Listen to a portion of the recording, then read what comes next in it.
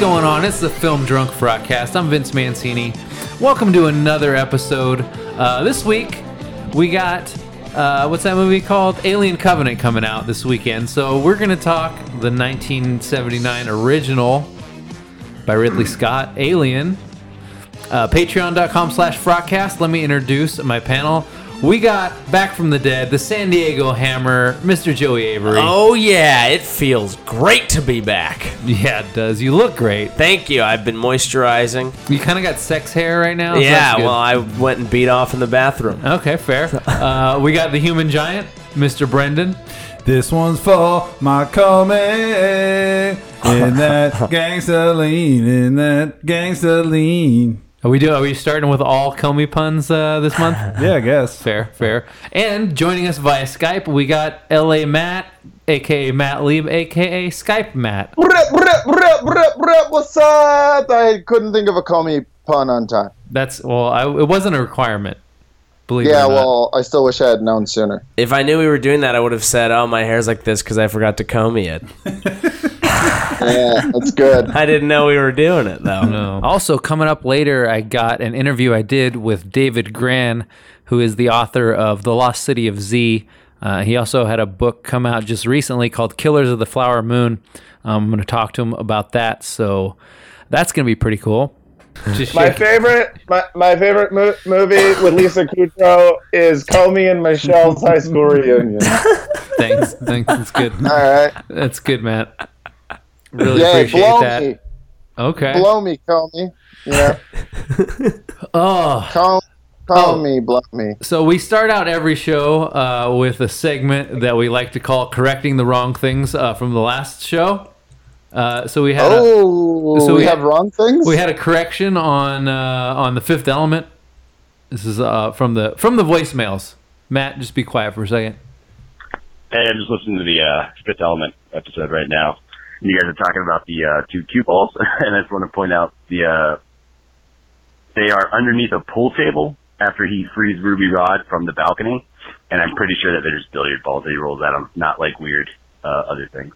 So Matt, remember I hate this. you were talking about the two balls when Corbin Dallas is yelling for the deaf actor guy to throw him the gun, and he throws him the two balls.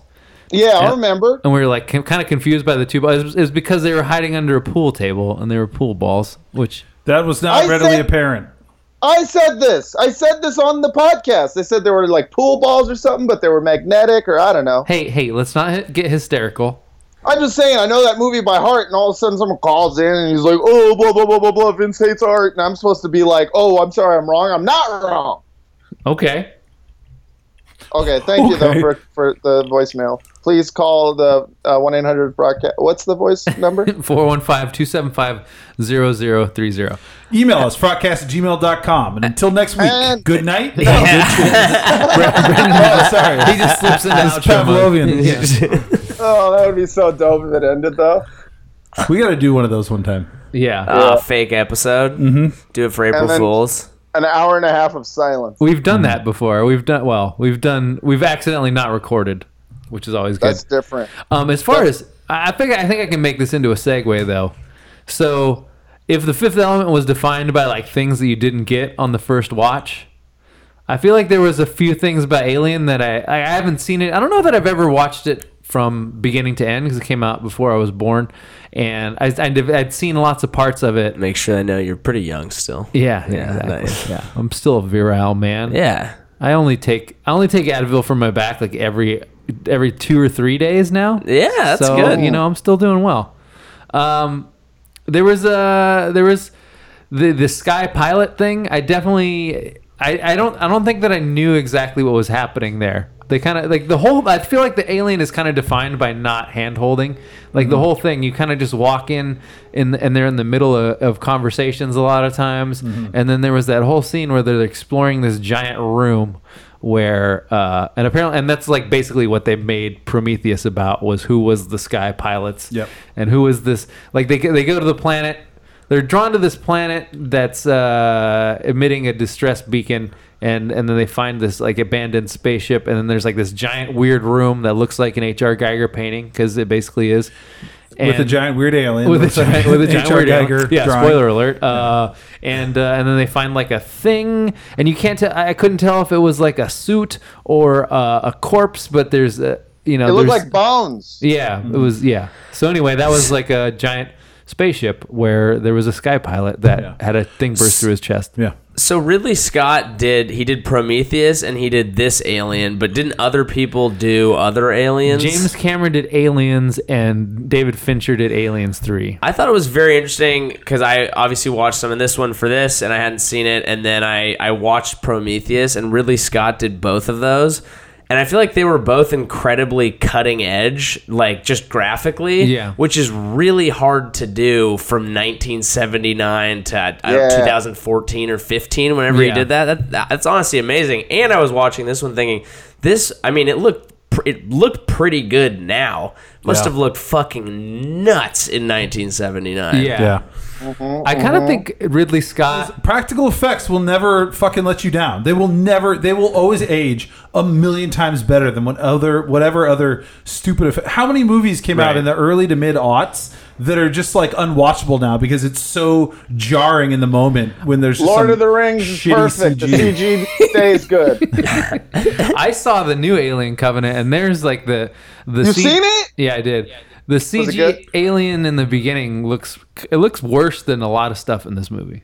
Yeah. Damn. Fuck CG, man. But I mean, it looks a little cheesy when it's like slithering across the table after. Oh, it when it jumps. first jumps out of John Yeah. Hurt's chest. The hook a little Looks bit. like they The used a little- magnet. Yeah, the baby alien just slithering off, that was the dumbest shit I've ever seen. But other than that, you're right, it was hella good. I think the key to good practical effects, though, is lots of, slime. Yeah, You get something with slime, and it looks dope. I do think that. I mean, that's kind of where like CG isn't as good, as not as textural. Like it doesn't have Yeah, like they the can't do same. slime. They use KY for that, which I read. Oh, hot. I'm Yeah. I'm always interested by I just think it's funny the types of alien movies we make, because almost every alien movie is like, oh, turns out aliens like to eat us. It's like, what is this alien doing just lurking around a spaceship like, I just feel like eating you? Although I guess... It was born on the spaceship. Yeah, that's true. Well, it was, you find out in Aliens that it was a bioweapon. So it's like was a engineered what? to murder. It was a bioweapon. So it's like engineered to murder everyone. Oh, that's kind of annoying. That's so rude. It's also like, I feel like scary movies like that are just our top of the food chain porn, where it's like, oh, we eat everything, but what if something ate us? Yeah. I don't like it. I did like the way in the space pilot scene, they explored enough, but they move on quickly enough that it's still kind of tantalizing. Right. And that's actually what I really loved about Prometheus, because a lot of people hated Prometheus, and I can't really disagree with them because there was a lot wrong with Prometheus. Yeah. But I would say like a huge reason why I love Prometheus is because it explored the fucking sky pilot. Like that was so cool. Like that scene has always stuck with me since the first time I saw that movie. So, I think we agreed basically on Prometheus is that it's really good like on a macro sense, and then like kind of bad on a micro sense. Like a lot of plot points hinge on someone being like, "Hey, I farted in a jar. You want to come smell it?" Oh no! Like, why would you Yeah. smell that? I mean, there's literally a scene where they're like, oh, let's take our helmets off. Yeah. So they do that in the new one too. Basically, like they just go explore this planet with no helmets on, and like they didn't cheat like that in the original. Like she was Yeah. pissed that they came back from exploring the planet, and she's like, "What the fuck are you doing? You can't come in here. You got to stay in quarantine." Yep. And that seemed a lot more realistic than either of the new ones. But I feel like this is like kind of the opposite of The Fifth Element, because The Fifth Element is very much like sci-fi world building, whereas this is it's like a horror film. Really, it's just really like It's a horror movie. tense and claustrophobic, and really it's kind of like a B movie. Like the whole, I mean, it's all about the scares and the. So I've always thought of And the Alien shock as a value. horror movie, and the way you said it now is like you say it almost in a surprised way. And A little bit, I I'm guess, trying to in the remember, like- context of like Prometheus and the new one. Right, that's exactly what I was going to say. I feel like the sort of loudness of Aliens kind of drowns out the fact that the first Alien was much more of like a slow burn. I think it's a straight horror movie. It is, yeah, And I then agree. Aliens is an action movie, and I think they're both equally awesome. But it's sort of interesting that you can have two great movies in the same universe that are tonally very different and also both very good. Yeah, But it is interesting where I think people get away from realizing that like the original Alien is like a straight horror. It's a slasher movie. Right, and I think- replace the Alien with Jason Voorhees. Right. And then you have Jason X, which is a great movie. Because you watch Prometheus and it's typical Lindelof where he's pondering the meaning of existence, where he, like pretty much everything he makes is like, where do we come from? What's going to happen? So it's like very big and it's got all these big questions. Whereas like Alien is like, hey, there's this fucking scary thing and it's going to kill you. Mm-hmm.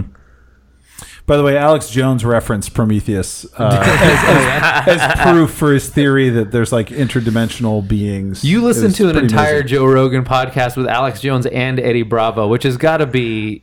I did too. It was hard to do. I It's hard to do. I was laughing my ass off. It the was whole time. hilarious, yeah. The people I've told was like Vince and Brett were both like, "Why the fuck would you do that?" And Yeah. I laughed my ass off. The best part by far. Well, there's a couple really good parts. First of all, Eddie Bravo going, "Everyone knows the Catholic Church has been abusing children. How come nobody's investigating this?" Which is amazing.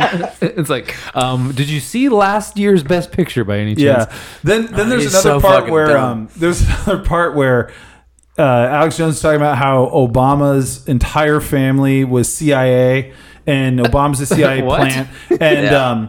and then like some Oh guy. yeah, you can look it up. Yeah, look out it of the up. out of the documents. Yeah, and so and then apparently there's some guy who there's some guy who he calls a known communist and pornographer who he's like, you can look it up. This is in his book. Then he like spent the I'm night at pretty his house sure a couple that's times. definitely code word for Jew. Communist and pornographer. Yeah. But he goes. So he spent the night in this guy's house. He says it in his book. That's how arrogant these people are.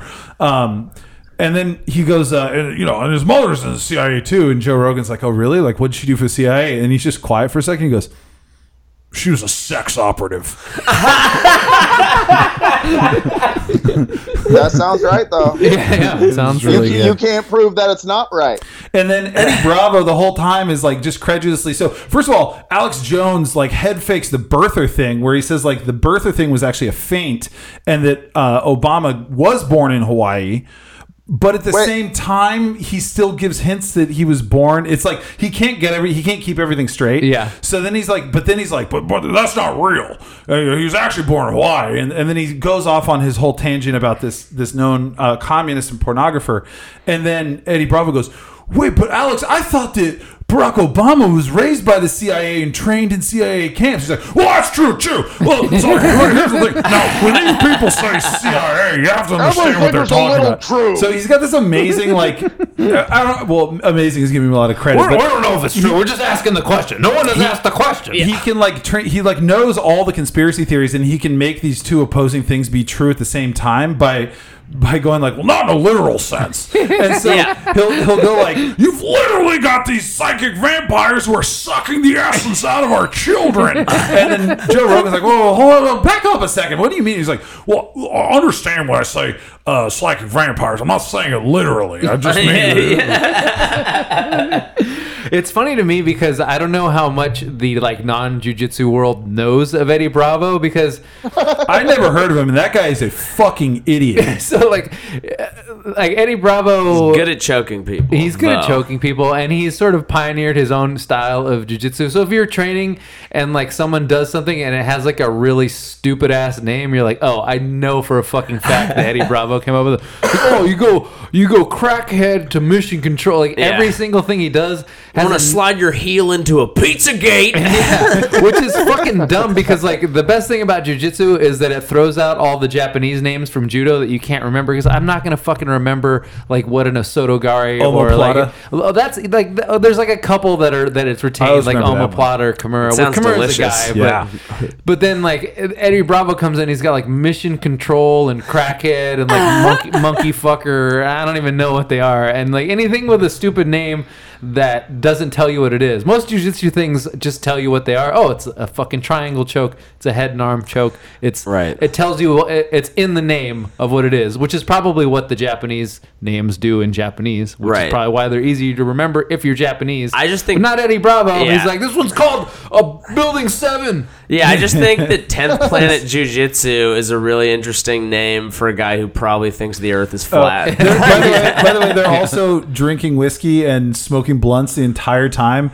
And at one point, Alex Jones Alex is like, Jones is? "Yeah, Alex Jones is too." And you can hear first of all, Alex Jones breathes in an Alex Jones voice. Like first of all, you know Alex Jones is on the fucking episode because you downloaded it, and then but still like there's this long ass intro where Joe Rogan's like, "My next guest doesn't need an intro," and then you just hear Alex Jones like.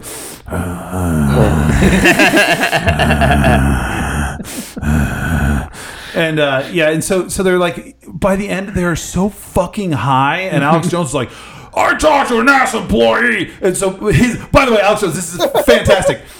The moon landing was faked, but we also landed on the moon, which is great. It was really good. Yep. And so I he's love like going that. on about that, and then all of a sudden out of nowhere, Eddie Bravo goes, "Tower 7!" Out of nowhere. Yeah, just out of nowhere. And The- Joe Rogan's like, "Shut the fuck up, man." Yeah, the entire episode was Joe Rogan going, okay, calm down, Yeah. slow down, let's look this up. Let's Yeah. try and... Because he throws out so many things, and, like, maybe one of them is actually an interesting thing Well, to follow. And you then see the why rest of Donald it's Trump not. loves him so much, because he's just like going from subject to subject and just avoiding any kind of like deep questioning on it, where like he'll just make some wild claim, and like he multiple times in the same sentence he'll go like, "Hillary Clinton is the biggest serial killer on the planet that's ever lived. She chops up little babies."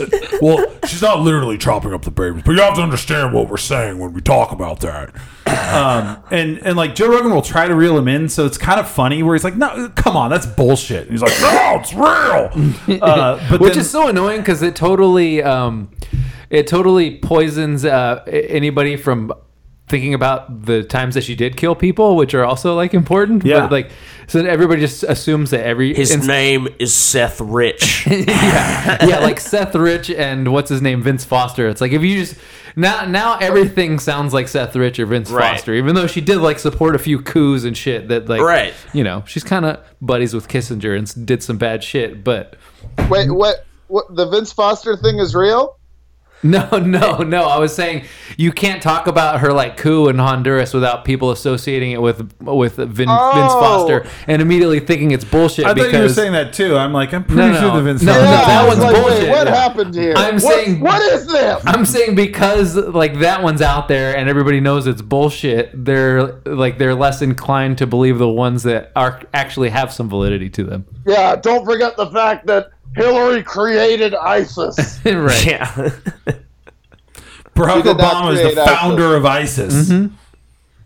Yeah, I mean, it's really interesting that right now... Oh wait, that's the president, not Alex Jones. Yeah. No, he said that. Yeah. It is really interesting that right now, based on who we have as president, like, Who? I feel like the news is the most interesting content on, like, out Yeah. there. You know, like, it makes Yeah. Harry Potter look unimaginative. It's such fucking good content. It's just It's great. Hashtag content. This is the best fucking content. this is the golden age of This is content. golden age of content right Hey, now. if you look at Donald Trump, he's a content creator. You know? He's a tastemaker. What I hate about it is that for sure, Donald Trump is taking a lot of pride in the fact that he gets high ratings for the news. It's like, and I hate that he feels, he feels good about it. He's like, I'm the reason everyone's ratings are good. It's like, yeah, because you're a fucking spectacle. Everyone likes to watch me because my mouth is perfectly round and I'm unable to unround my mouth, and that's the truth. He does have a nice round mouth, though. He can't not have Yeah. a round mouth when he talks. It's always an O. It's a rictus. My It's mouth is a perfect circle. It's a perfect circle. There's never been a better circle. Beautiful circle.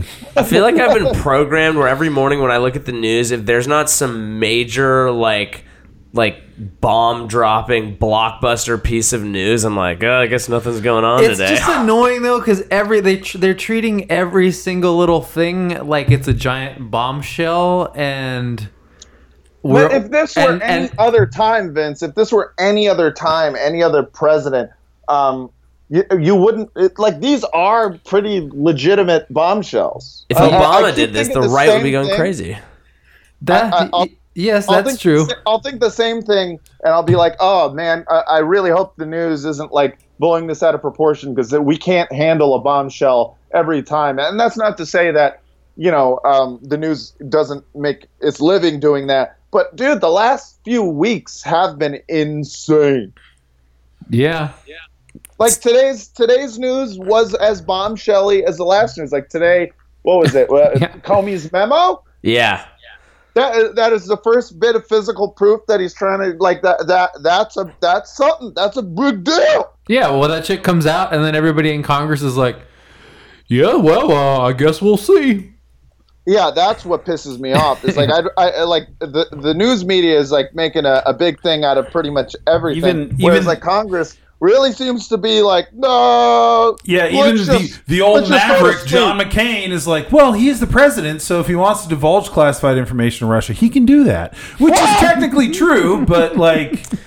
Well, but I mean, I think he said that on a technically true, but he did tweet about, he was one of the early people to tweet that story and was like, if this is true, this is deeply disturbing. So he did. Yeah, but what does that mean, though? Deeply disturbing. All right, we're all disturbed. No one's going to actually fucking do anything. Yeah, what are you actually going to do about it?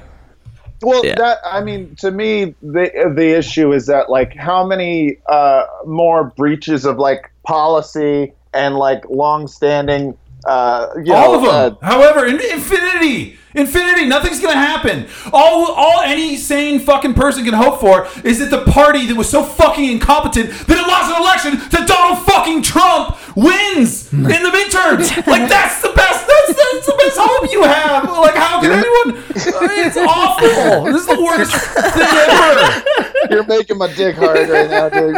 Oh, yeah. It's horrible. Brendan is all of us right now, you guys. Yeah.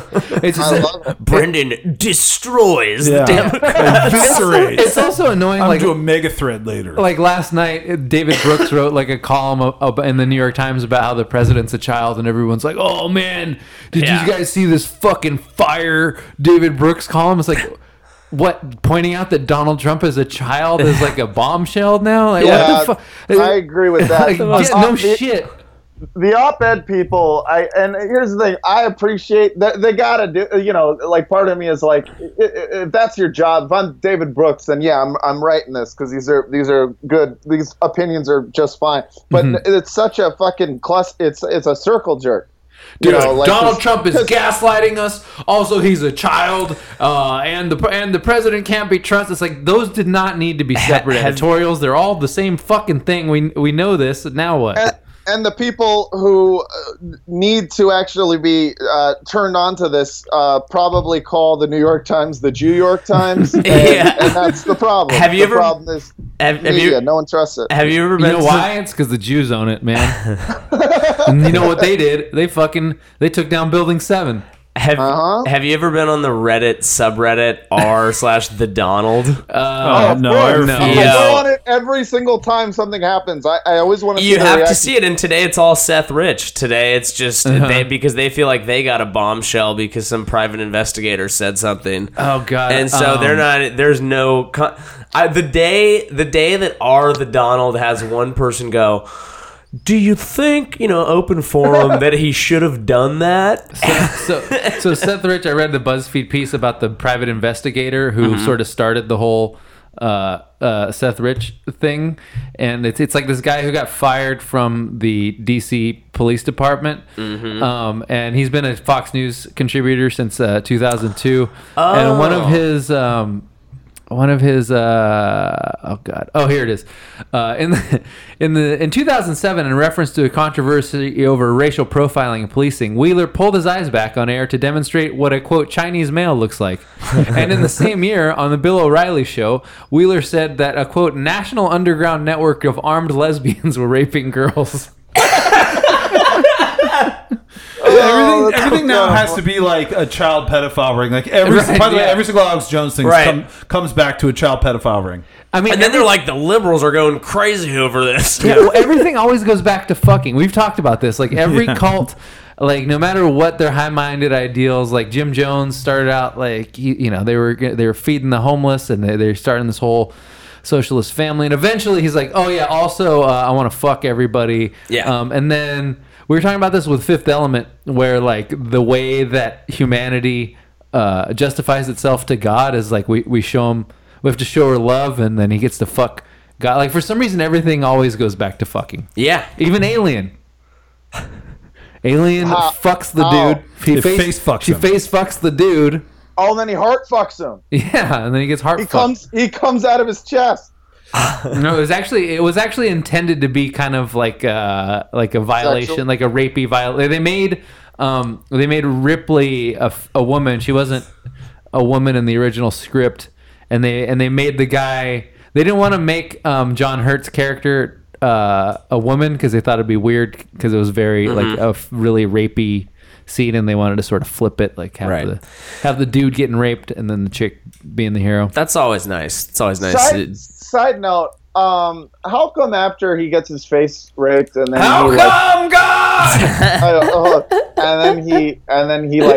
he wakes up, they're like, hey, let's go eat dinner. That was a weird move. They thought he was okay. He had like a giant scary barnacle thing on his face. Yeah, but it's like, I felt like everyone was pretty willy-nilly also with the acid blood, like they're poking around at the thing and they don't have any face masks on. I'm just thinking to myself, like, that's how accidents in the lab happen. Yeah. Yeah, that's true. With your years of lab experience. Yeah. More like Matt Lab safety. Wow. Matt Lab safety. You got him. Totally got him. Got him. I like it. It's a good joke. I mean, yeah, but also, if they did think he was safe after you get face fucked, sometimes a nice meal is the right thing. I mean, what do you do? You're on a spaceship. Some guy has a weird alien thing on his face. He woke up. He was fine. He woke up. He seemed to be fine. He wasn't fine. He had just been face fucked. Here's the thing. I figured most of them would be like, okay, we're going to talk to you.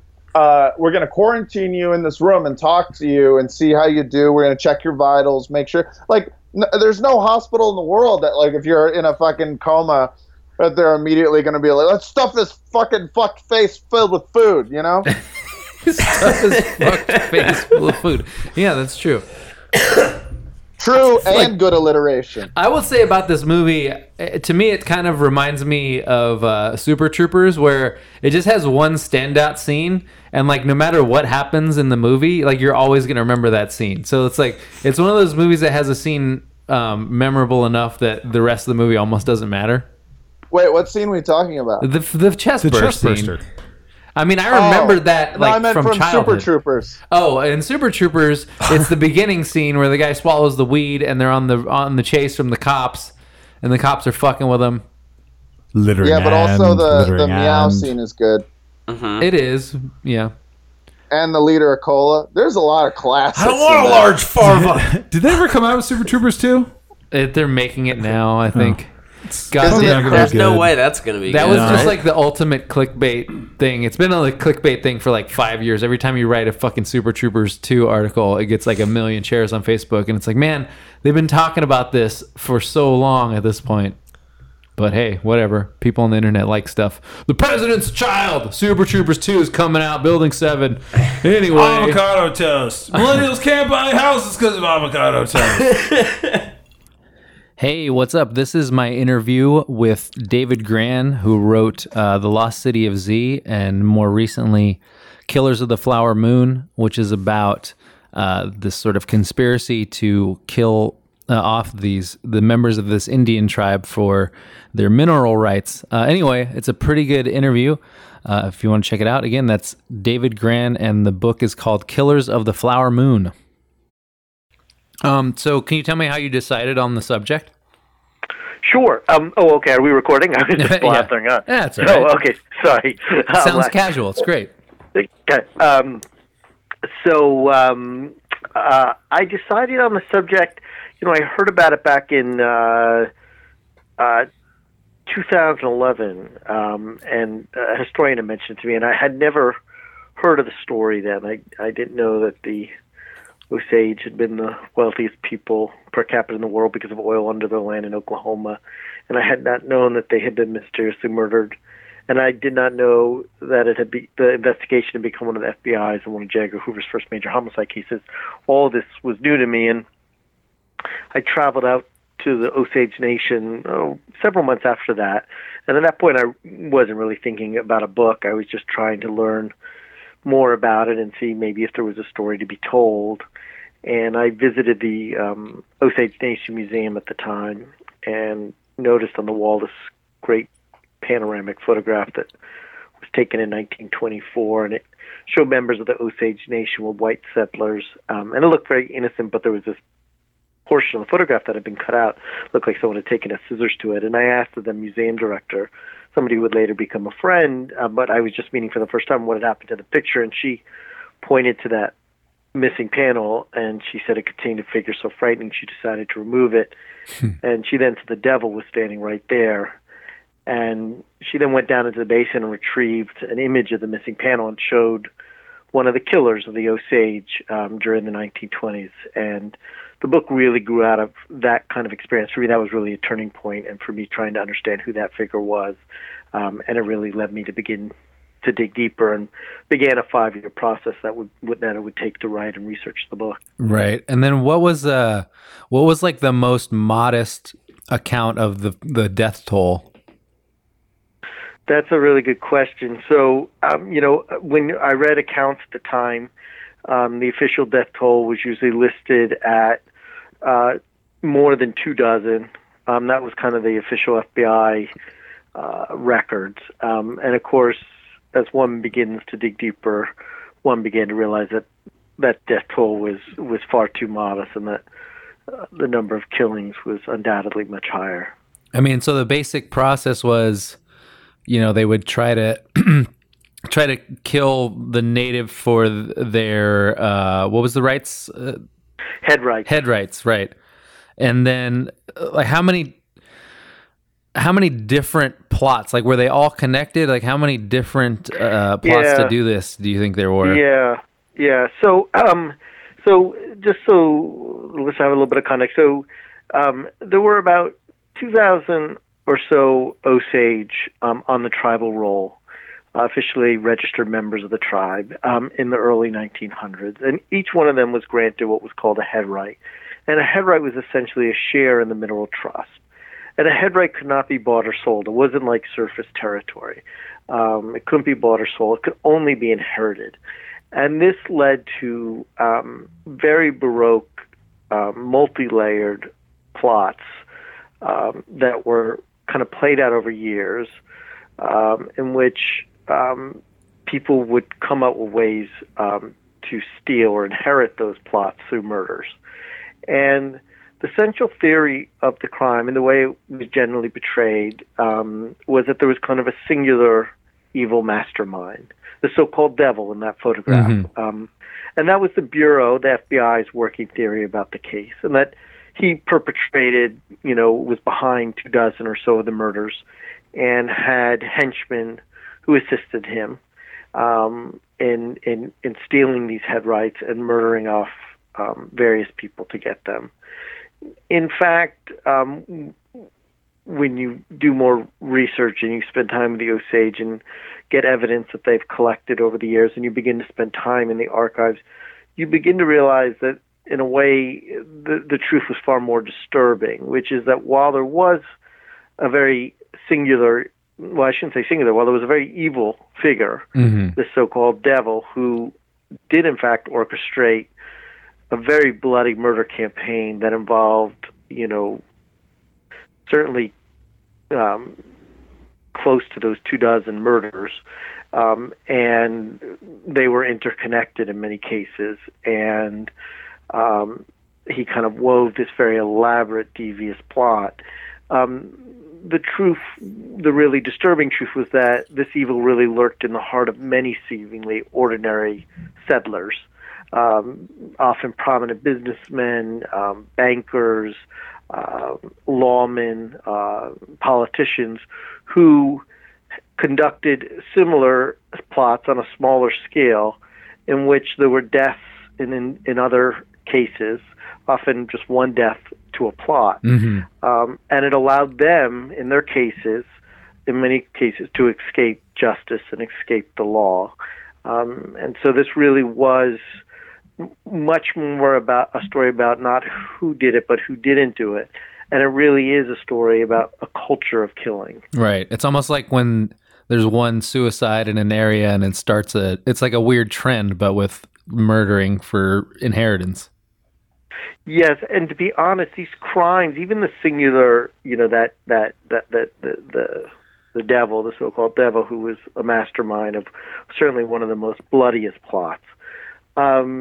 The crimes could not have existed. It wasn't just that it was contagious. It was that the corruption and the money was so large. The fusing and the combination of greed and avarice involved many conspirators, so that these plots really couldn't. Also, not only were there many little plots taking place, none of them really could have taken place without the complicity of many others. Mm-hmm. And so it wasn't like others didn't know about the plots. You had morticians who would cover up the crimes. They wouldn't report, oh, there's a bullet wound in the back of the head. They just quickly bury the body.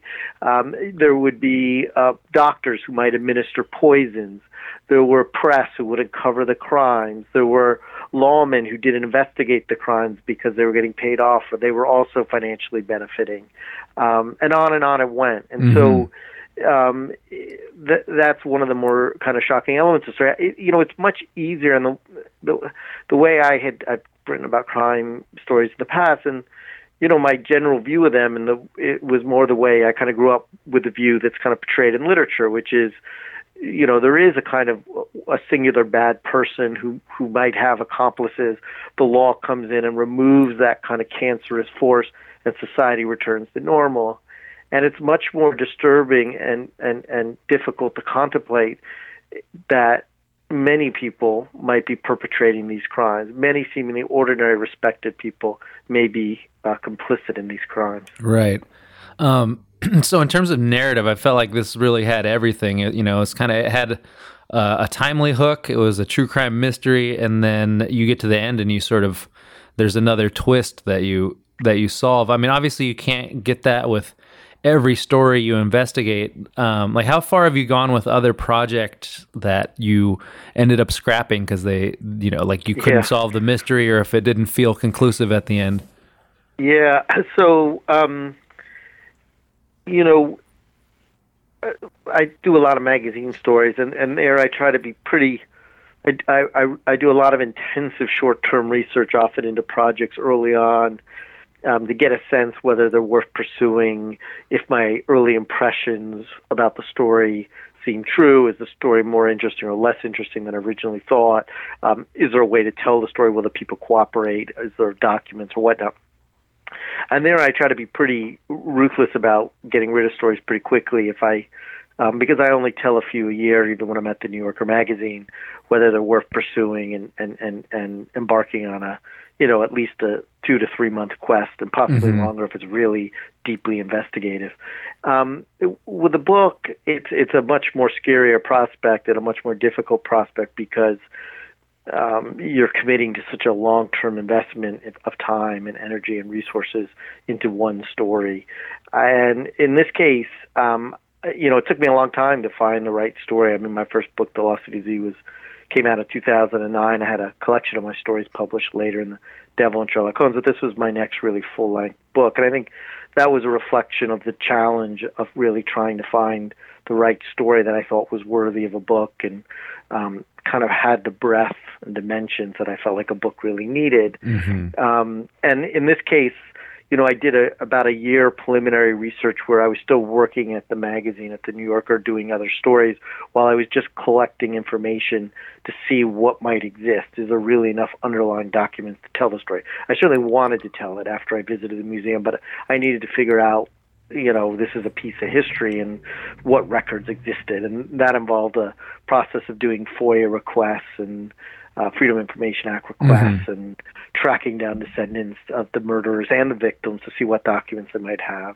And then after a year, I kind of committed to the process And what I had obtained at that point was really just a fraction of what I would need, but it was enough to at least tell me, okay, I'm willing to kind of take the plunge. And then I probably took me another year to really feel like, okay, I think this is a book. How many? Yeah. So, like how many different research projects do you tend to have going on at any given time?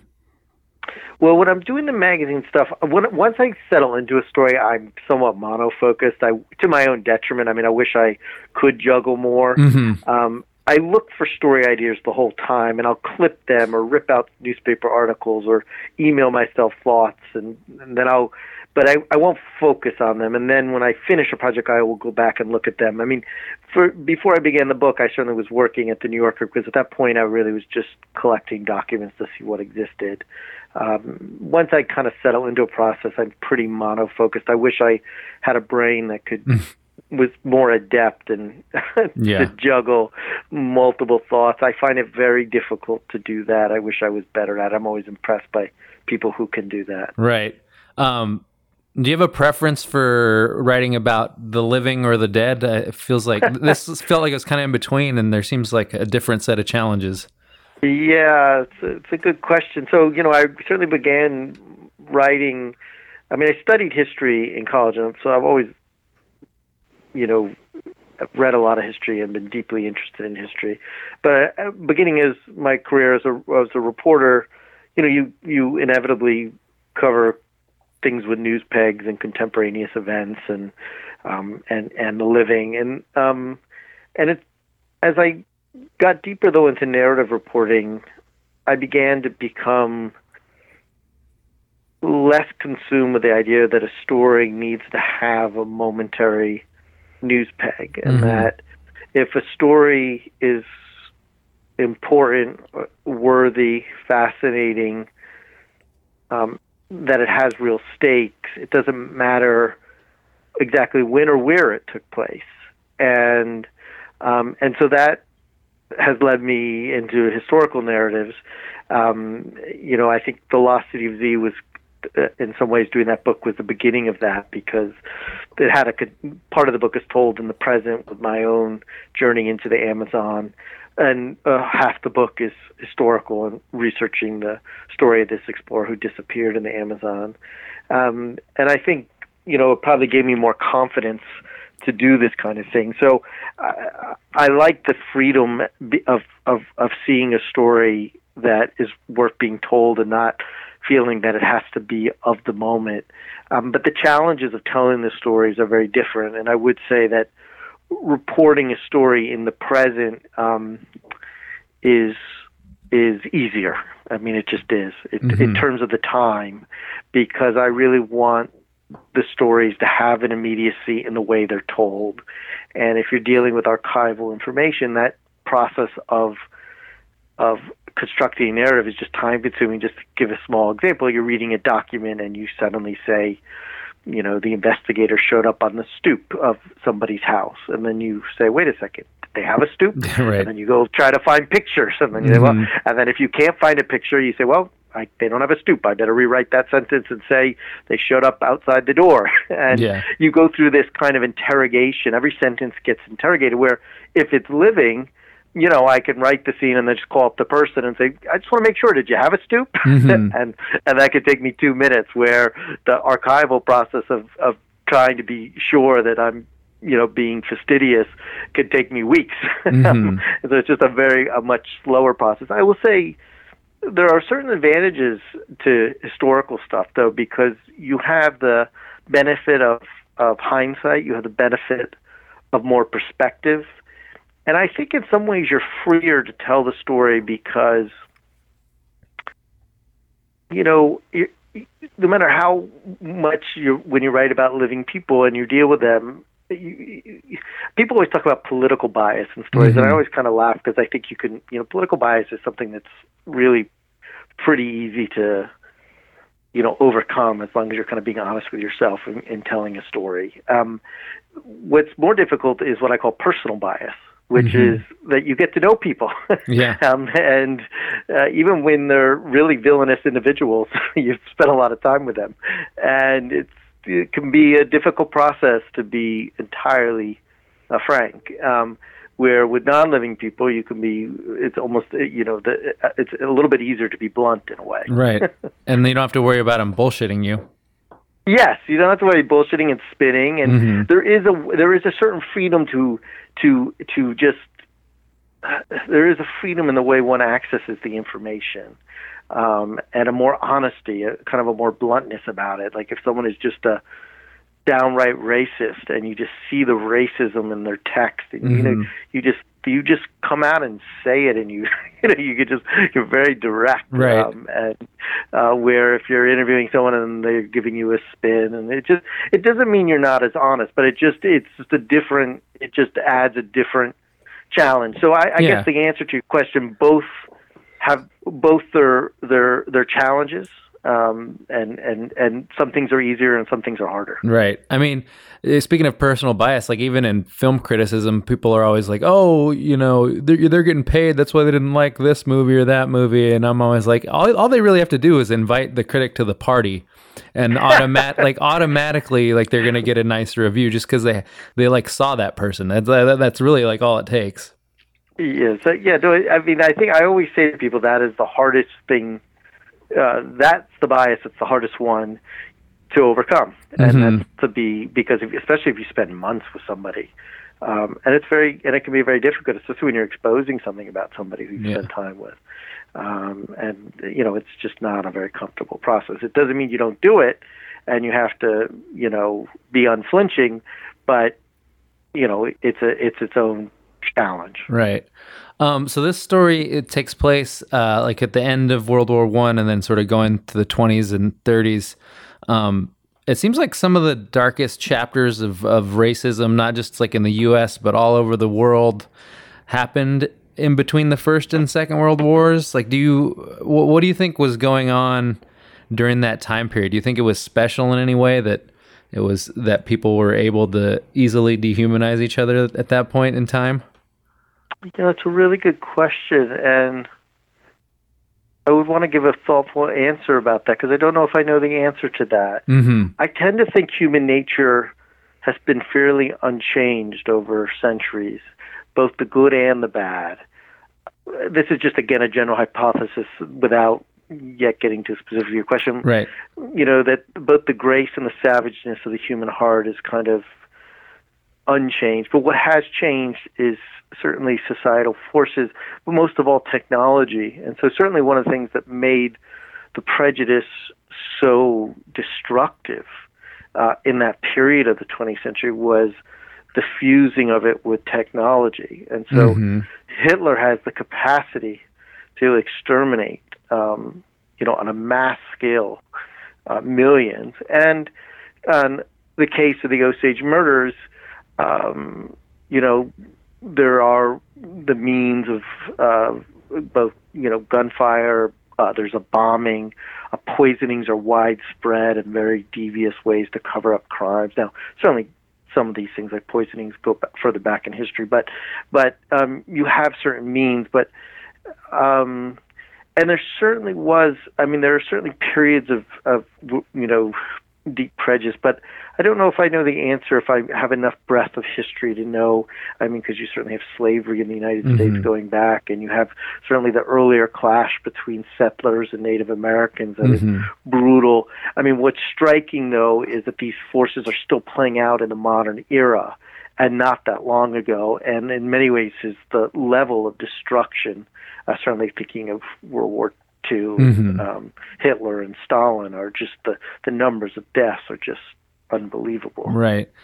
And you were talking about not being bound by timely pegs to storytelling, but I was sort of struck by this story being about the FBI coming to police local law enforcement, and then now Jeff Sessions, like his first thing he said he wanted to do was to scale back federal policing of local police, and he wrote that it's not the responsibility of the federal government to manage non-federal law enforcement agencies. Do you think like this book speaks to why that might be necessary? How much relevance do you think that it has right now? Yeah. Well, I think a couple of things. I think, one of the things that I was shocked about, because I am in many ways a generalist. When I tend to never really want to write about exactly the same thing again. So part of the process of when I get into looking for stories is I don't want to write the same story again. I didn't want to just do another adventure tale for a book. I wanted to find something different that would have its own challenges and rewards.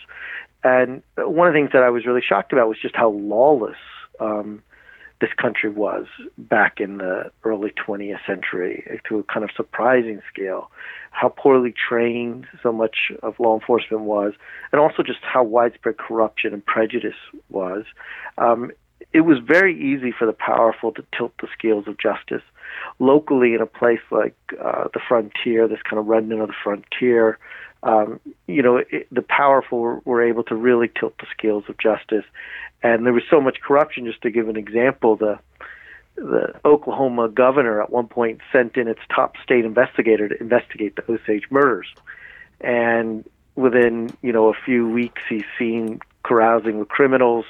He's caught taking a bribe he's then tried and convicted of taking a bribe. And within a few months, he's pardoned by the governor. And he walks out of prison and he commits murder. And this was the top state investigator. So that's just a snapshot. I mean, this is just one illustrative story, but there are many like this. And I think one of the things, and I think we're seeing it with right now, not just with the local policing and making sure that there are kind of reforms and if there are violations of civil liberties, these issues are addressed. The need kind of for checks and balances.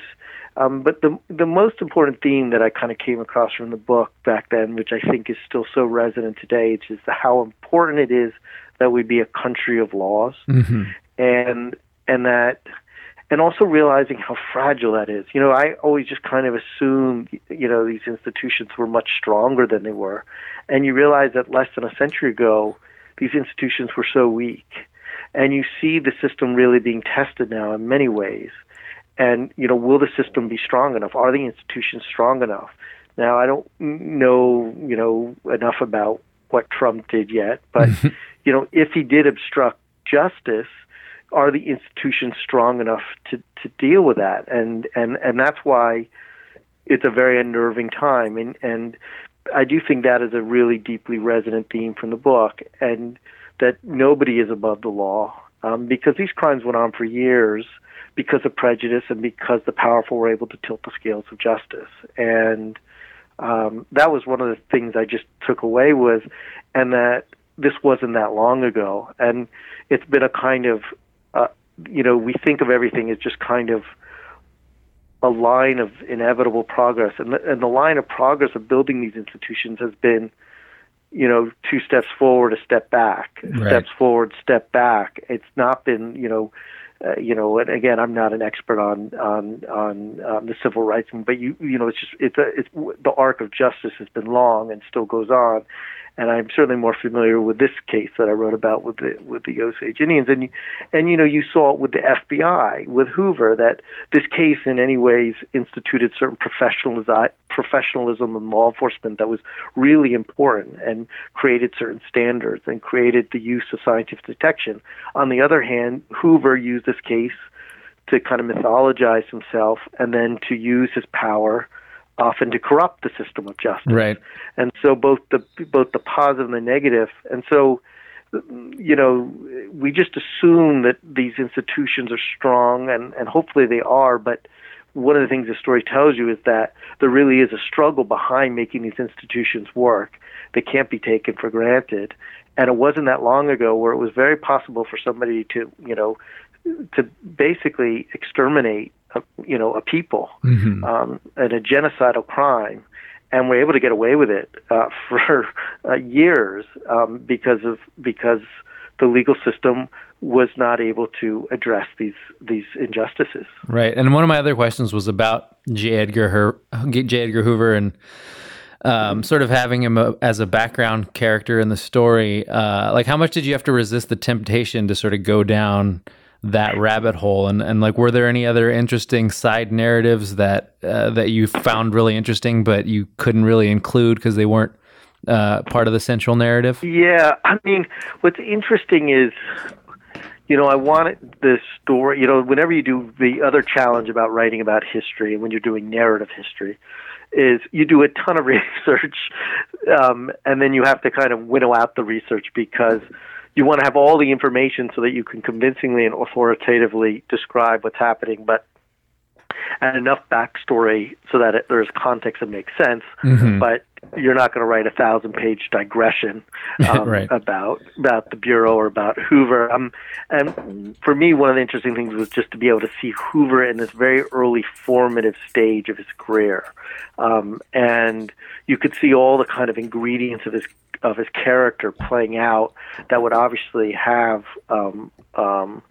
larger import. I mean, what's interesting in this case is the Bureau initially badly bungles the investigation into Osage murders. They don't make any arrests for 2 years, and they get this informant out of jail, a guy named Blackie, who they want to use as an informant. Instead, he robs a bank, kills a police officer, yeah. And so Hoover is afraid of a scandal. And it's what's hard to believe, and what's interesting to see is we only know Hoover as this autocratic bureaucrat, which he would certainly become.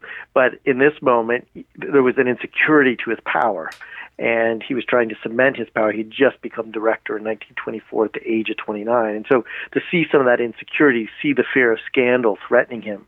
And he kind of takes on this case partly out of unwanted necessity. He had tried to kind of dump the case back on the states because he couldn't solve the case, and he thought, there'll be criticism. Then there's this scandal with Blackie, and he thinks, oh my gosh, I better get my men out there to do something.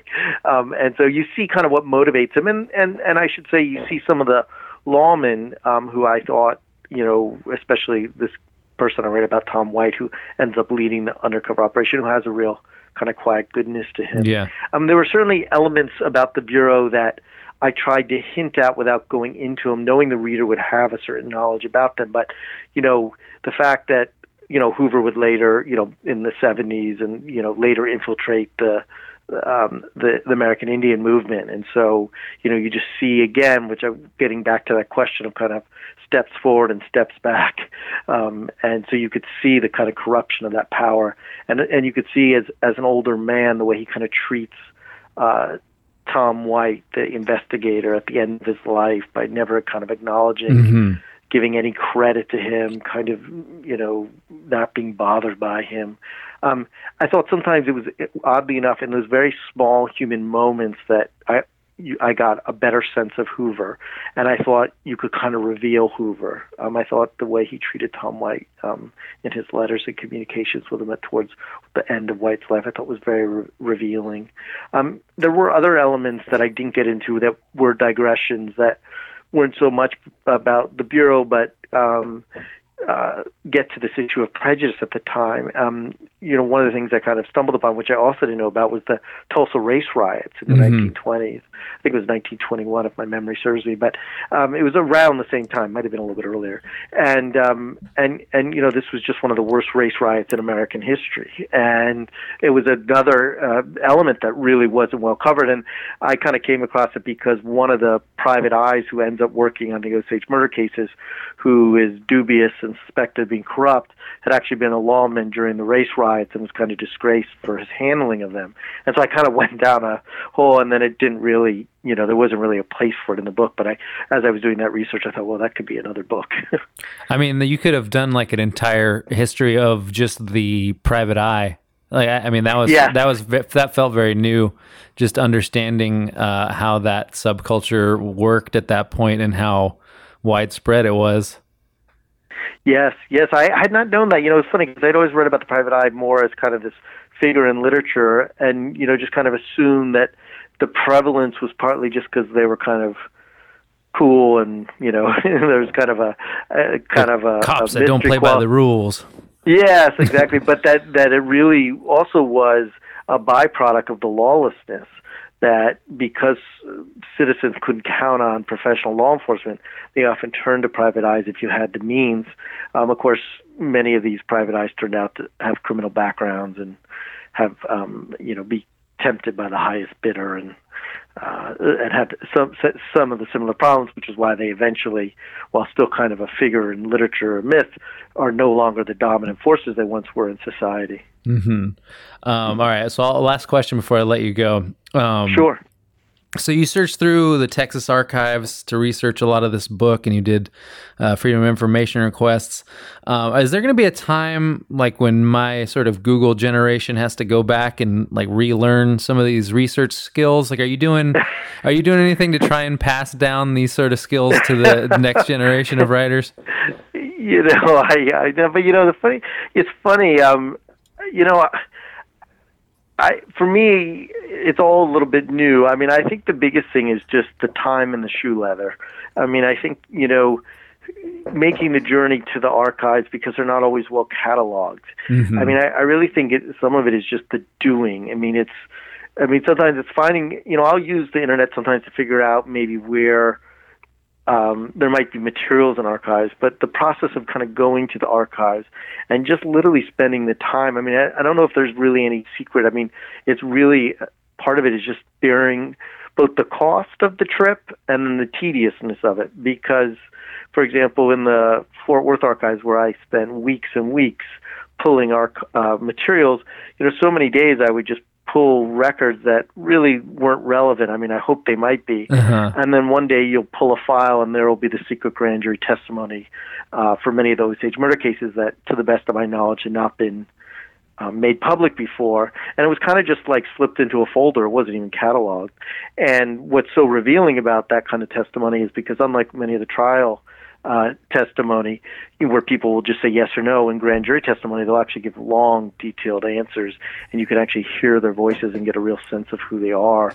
And then you might be going along too, and you know, one of the things I describe in the book that was very revealing was this kind of ledger-like document.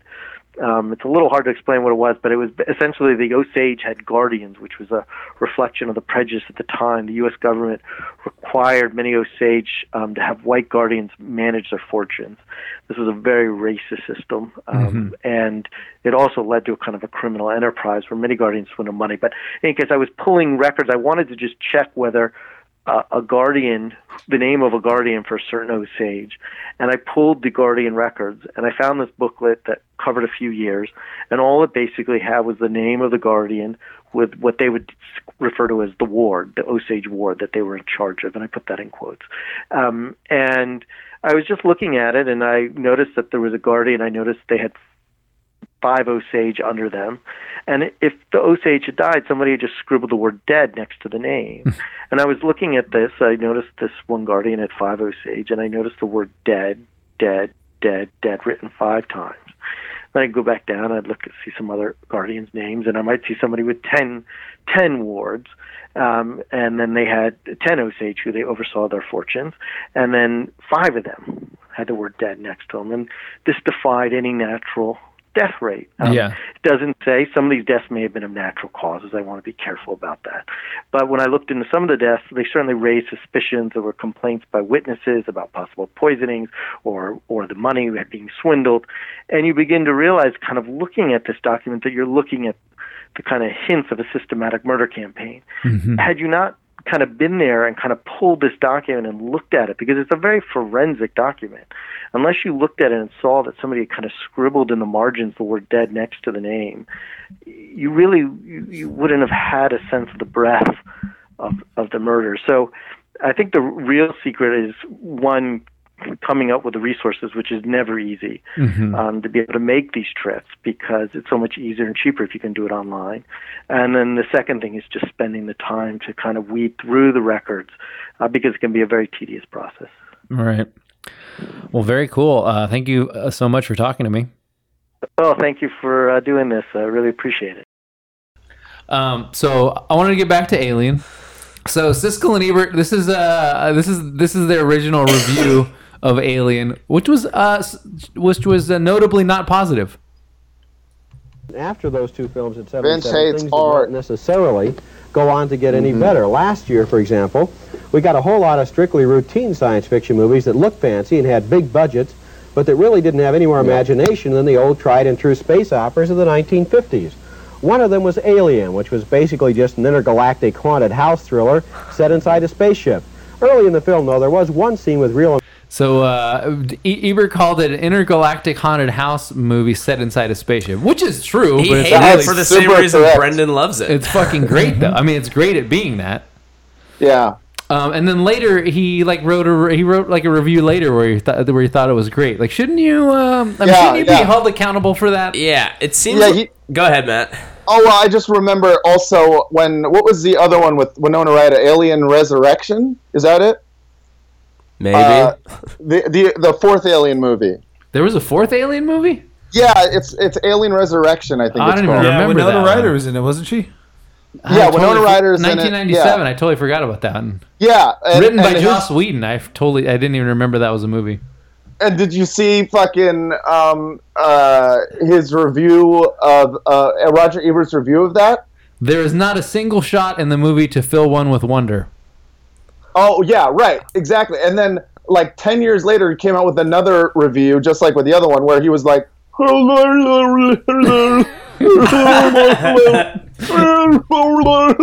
he had no jaw. I knew you were going to go there, and you still got me with it. Oh, I'm sorry. He reviewed the movie Jaws wistfully. But it's funny that like a lot of his later Alien movie reviews are like, oh, it doesn't have the wonder of the original, and it's like, dude, you kind of bashed the original when it first came out. No? I always wonder what it's like for a director. So like maybe Ridley Scott was like, let's make basically a horror movie in a sci-fi setting, and then you hear someone ripping it as being like, for a sci-fi movie, it's really just a horror movie in a spaceship, and you gotta imagine he's sitting there going, yeah, that's what I fucking did. Yeah, it's exactly what I was doing, and I nailed it. He also basically said it was like a big budget, like special effects extravaganza. Not. Do you know how much it cost? $8 million. Holy shit. Guy Ritchie's King Arthur movie, I think, cost like $170 million recently. And the room cost $6 million. What'd you say? I forgot Guy Ritchie did the King Arthur movie. Yeah, he did. Well, I'm going to pull a sword out of a stone now, ain't I, Tommy? It was kind of like that. Someone called it like a Chav King Arthur, and I was like, yeah, that's pretty accurate. I would have called it that if I was more familiar with the Chav subculture. You what, mate? Oh, you what? You what?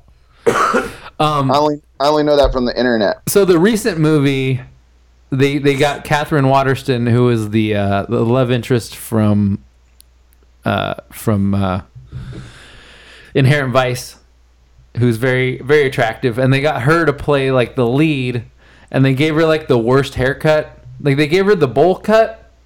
And I think they were somehow trying to mimic the like the androgynous quality of Sigourney Weaver, but like Sigourney Weaver didn't seem tough because she had a dumb haircut. Like that was just like a natural quality. It's a really bad haircut.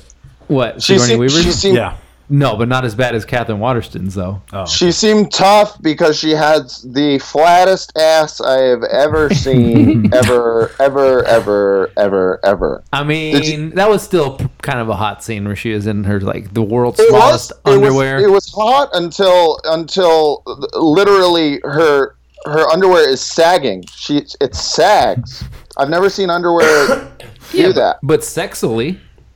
Not really. It seemed like her butthole is on the outside of her butt. Is that a bridge too far for Matt Lieb? I can't. If I'm gonna eat the butt, I need to pull some folds. You know what I mean? Hello, Matt.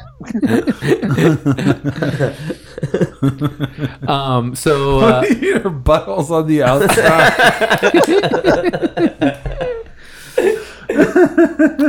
Meryl Streep and Sigourney Weaver were apparently they were like the two top candidates for the lead role. Both of them went to Yale. And somebody read the IMDb trivia section. I sure did. I don't know. I think Sigourney Weaver. What is both of them going to Yale? That was such a sports announcer fact. Both of them went to Yale. I was getting to it. If you guys let me finish. I bet they hate Harvard. 74. They wouldn't like you, Todd. No, she definitely has that quality of like. You're absolutely right. Of Murray. You know how Murray Abrams can only play like a guy who's very theatrical and like certain people are so classically trained as actors that they're Murray Abraham. Yeah. Their diction is like so perfect that they can only play a certain type of character. Like I don't think Sigourney Weaver's her like powerful quality came from like looking like they didn't try to man her up. Like that was just her natural. Like she enunciates perfectly. Like she has a certain authority to her naturally. And she just kind of looks like a dude. Well, she's like a hot dude. Yeah, but she looks like a dude. She's like naturally androgynous in in a sexy way. Yeah, I feel like Sigourney Weaver would be a good rap name. I was gonna say, is that her actual name? Because Sigourney Weaver. Because that doesn't sound like a name that you come up with, right? Yeah, but also doesn't sound like a name that you'd name a child with. It is if you like send your child to acting school. Oh, Susan Alexandra. Yeah, all right. There it is. You're right. Wow. It is a fake name. Susan Alexandra. Looks like she weaved up Sigourney herself. Hey, why not? You could also call someone with a really bad weave Sigourney Weaver. Yeah, that's good Yeah, too. that'd be good. That's a good burn. Feel free to use that, listeners. I already stole it. Fucking President of the United States, Sigourney Weaver. I'm just saying, finally. she's born in Manhattan, went to Yale. She kind of has that quality. She has that. She kind of exudes that old money. Yeah, if you're born in aristocratic Manhattan, quality. you have to go by a name that's not your given name. Right. And she's also one my of those... name's they call me Trace because I'm actually Sigourney Weaver the fourth. And she's also one of those people who's like, yeah, I'm looking third, to do whatever. acting and film, though I've never watched TV in my life. I wasn't allowed. Yeah. I mostly wrote books as a child. The whole thing with the temperature, I couldn't tell what she was trying to do with the temperature. Like she went on the shuttle and the alien was like sluggish, and then she did something to like spray it with cold. No idea what that was about. Yeah, I didn't know what that was about, and I thought it was a callback to when they were trying to get the face hugger off the guy's face, and they're like, "Oh, we should freeze it." And I was expecting freezing the alien to come back somehow, and I guess it did, but it didn't really. Like it was kind of hard to know what the hell was it happening didn't quite, there. like link up. No. I also don't really understand why the alien, when it saw her, didn't attack her immediately. I think it was because of the temperature. No. That we I discovered. mean, like she sees the alien, and I'm pretty sure the alien sees her, unless the alien was asleep, and then she runs in the closet. Like, Oh yeah, I don't know. And I thought she was using the cat as bait at first, and I don't know entirely if that's what happened. One think piece that I read about it was saying the reason the alien didn't attack her is that it was grossed out by her protruding butthole. Why she got the like butthole an in the house? anthill. It looks like an anthill. It does. No, you know her butthole looks like an anthill. Don't lie. The alien was quoted as saying it needs some flaps to pull back. Yeah, know what I mean. Joseph. And I was like, bitch. There's a lot of white people on this spaceship. Anyways, Yeah. I could not goad Matt into doing the Joseph review of Alien. the great thing about Phone Matt is Phone Matt does not get goaded. No goading. Like I'm just like flipping through Twitter, just trying to see what's up with the world. Oh shit, is that an android? Oh hell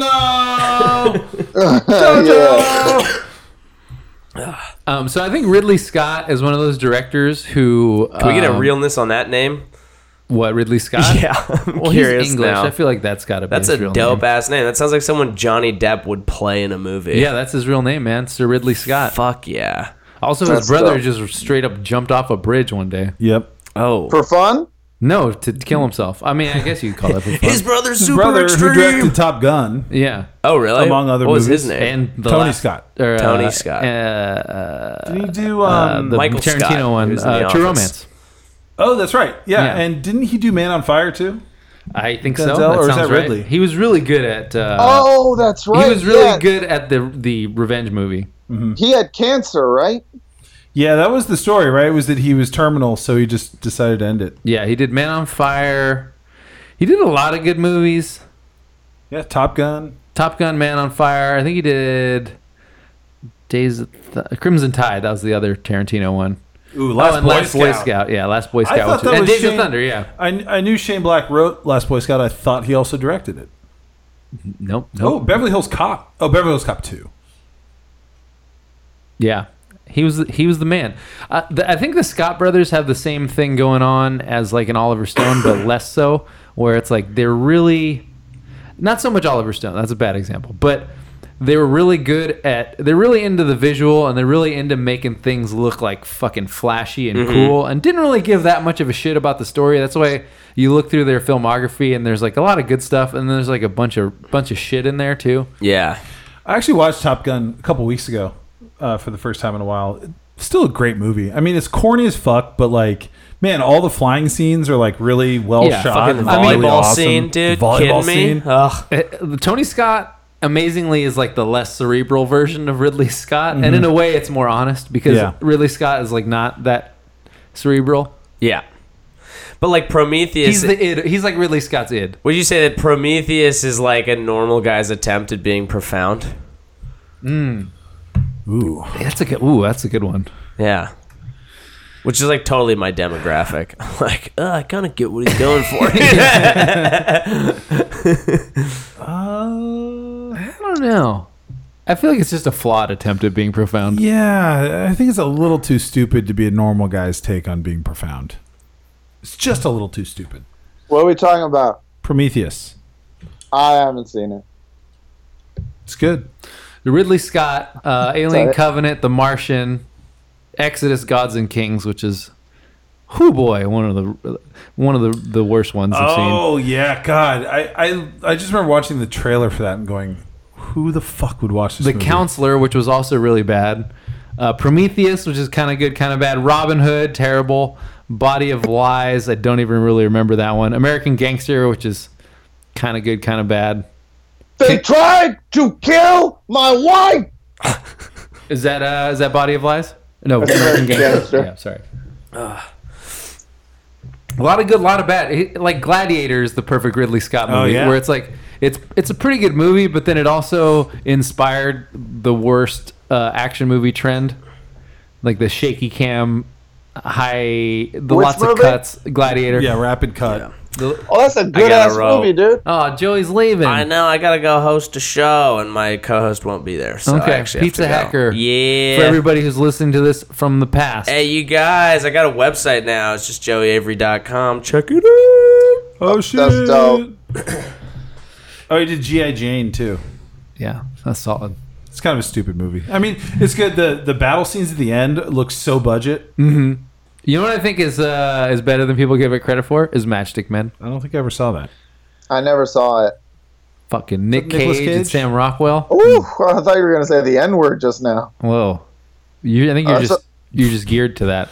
Yeah, you said fucking, and then you had the N sound, and I was like, whoa, what's happening? But it's fine. Also from the IMDb trivia, Dan Ignore O'Bannon, it. the writer of Alien, had Crohn's disease.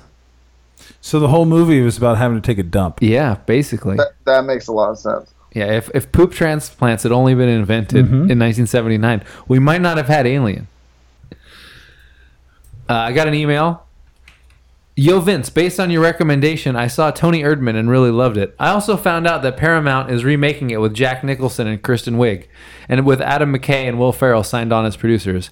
Any thoughts on how this might go? On the one hand, I want to be hopeful because it's Jack Nicholson, but on the other, it's an attempt to remake a nearly flawless movie. Just curious about your thoughts. Thanks in advance and fraud on. I don't know. Like, once you see a good movie, do you really need to see the remake? No matter what the remake is. Like, I kind of think that's for people who didn't see the original. What's Tony Erdmann?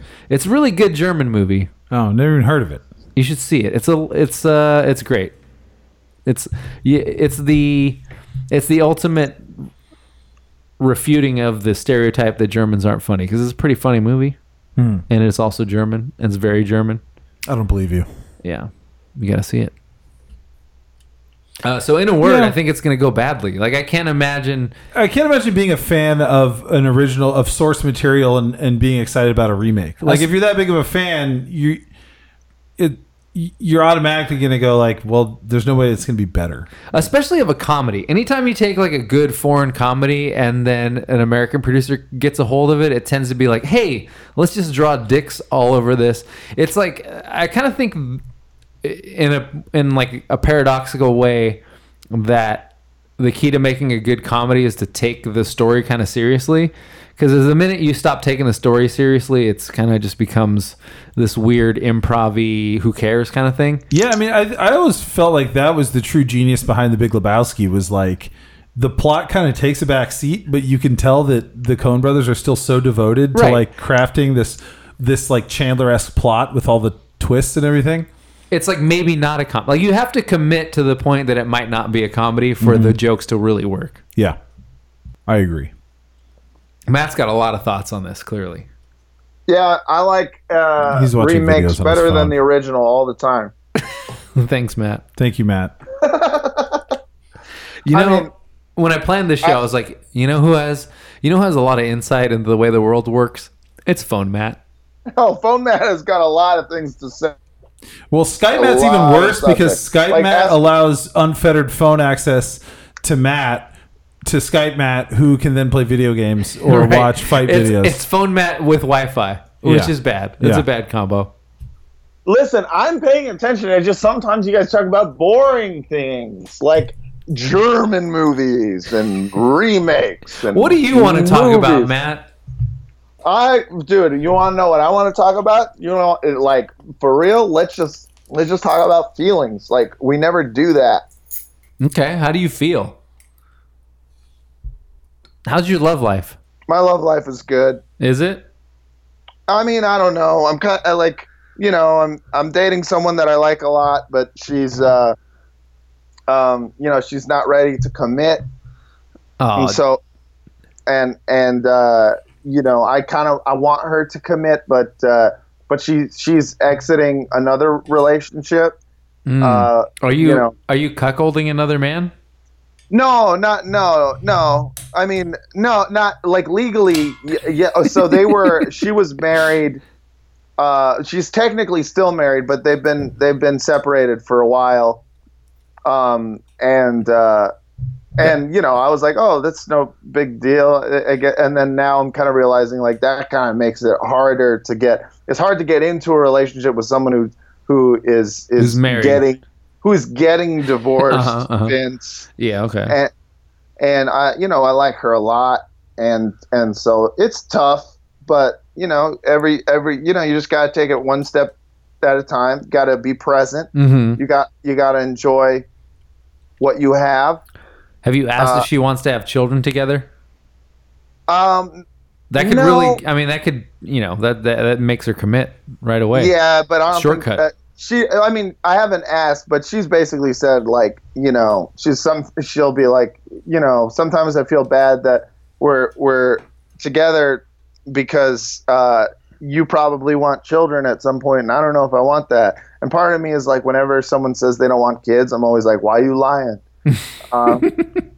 But it might be true. Maybe she doesn't want kids, and I definitely want kids, but at the same time, I don't want them now. So everything seems to be kind of like, hey, that's perfect. I don't even want kids now. Mm-hmm. And then, eventually you change their minds. My hope is that I get her pregnant accidentally. Yeah. And then I finally have, some kids. But I don't want to get her pregnant accidentally now, because now is not the right time for LA Matt to be LA Dad Matt. Yeah, that'd be hard because you're already living with your dad. Yeah, that's too many dads. You can't have too many dads under the same roof. That's too many dads. So too many dads. Too many dads. Yeah. So I gotta figure that out. But she's great though. She's beautiful. She's Do you remember the Why Too Many Cooks is actually about white privilege think piece? No, that was a really good one. Don't. Yeah. Thank God I don't. Wait.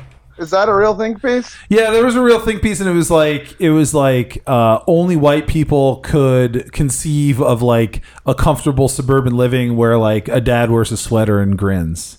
You know what I mean? Like so. What? So yeah.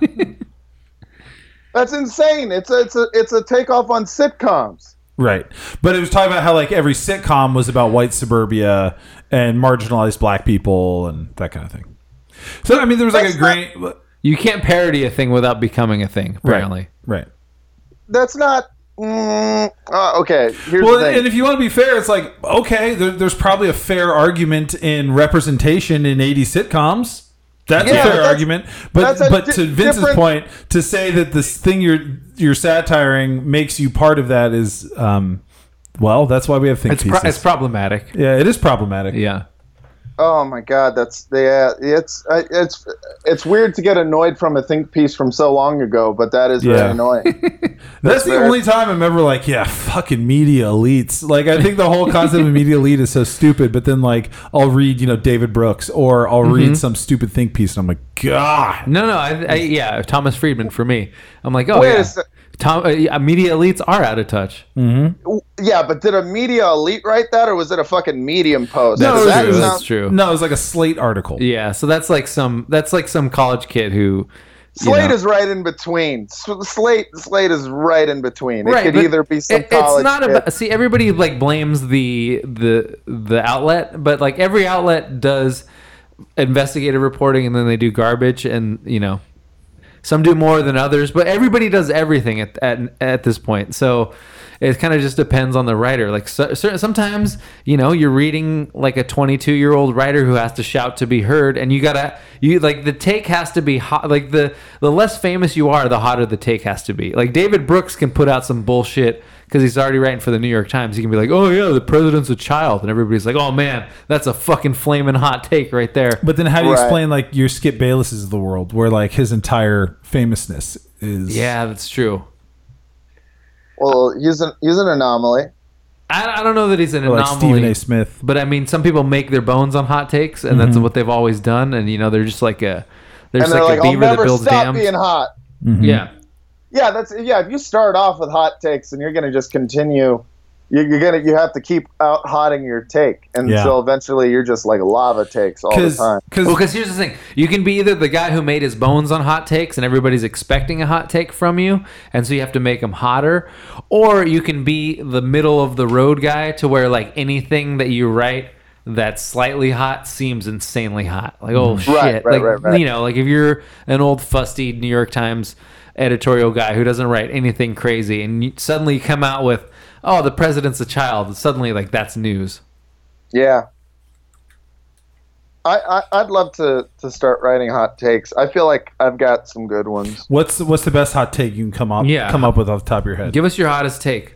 Off the top of my head, the Beatles were racist. Okay. Yeah, just the way they appropriated black music, and John Lennon said the N-word in a song once.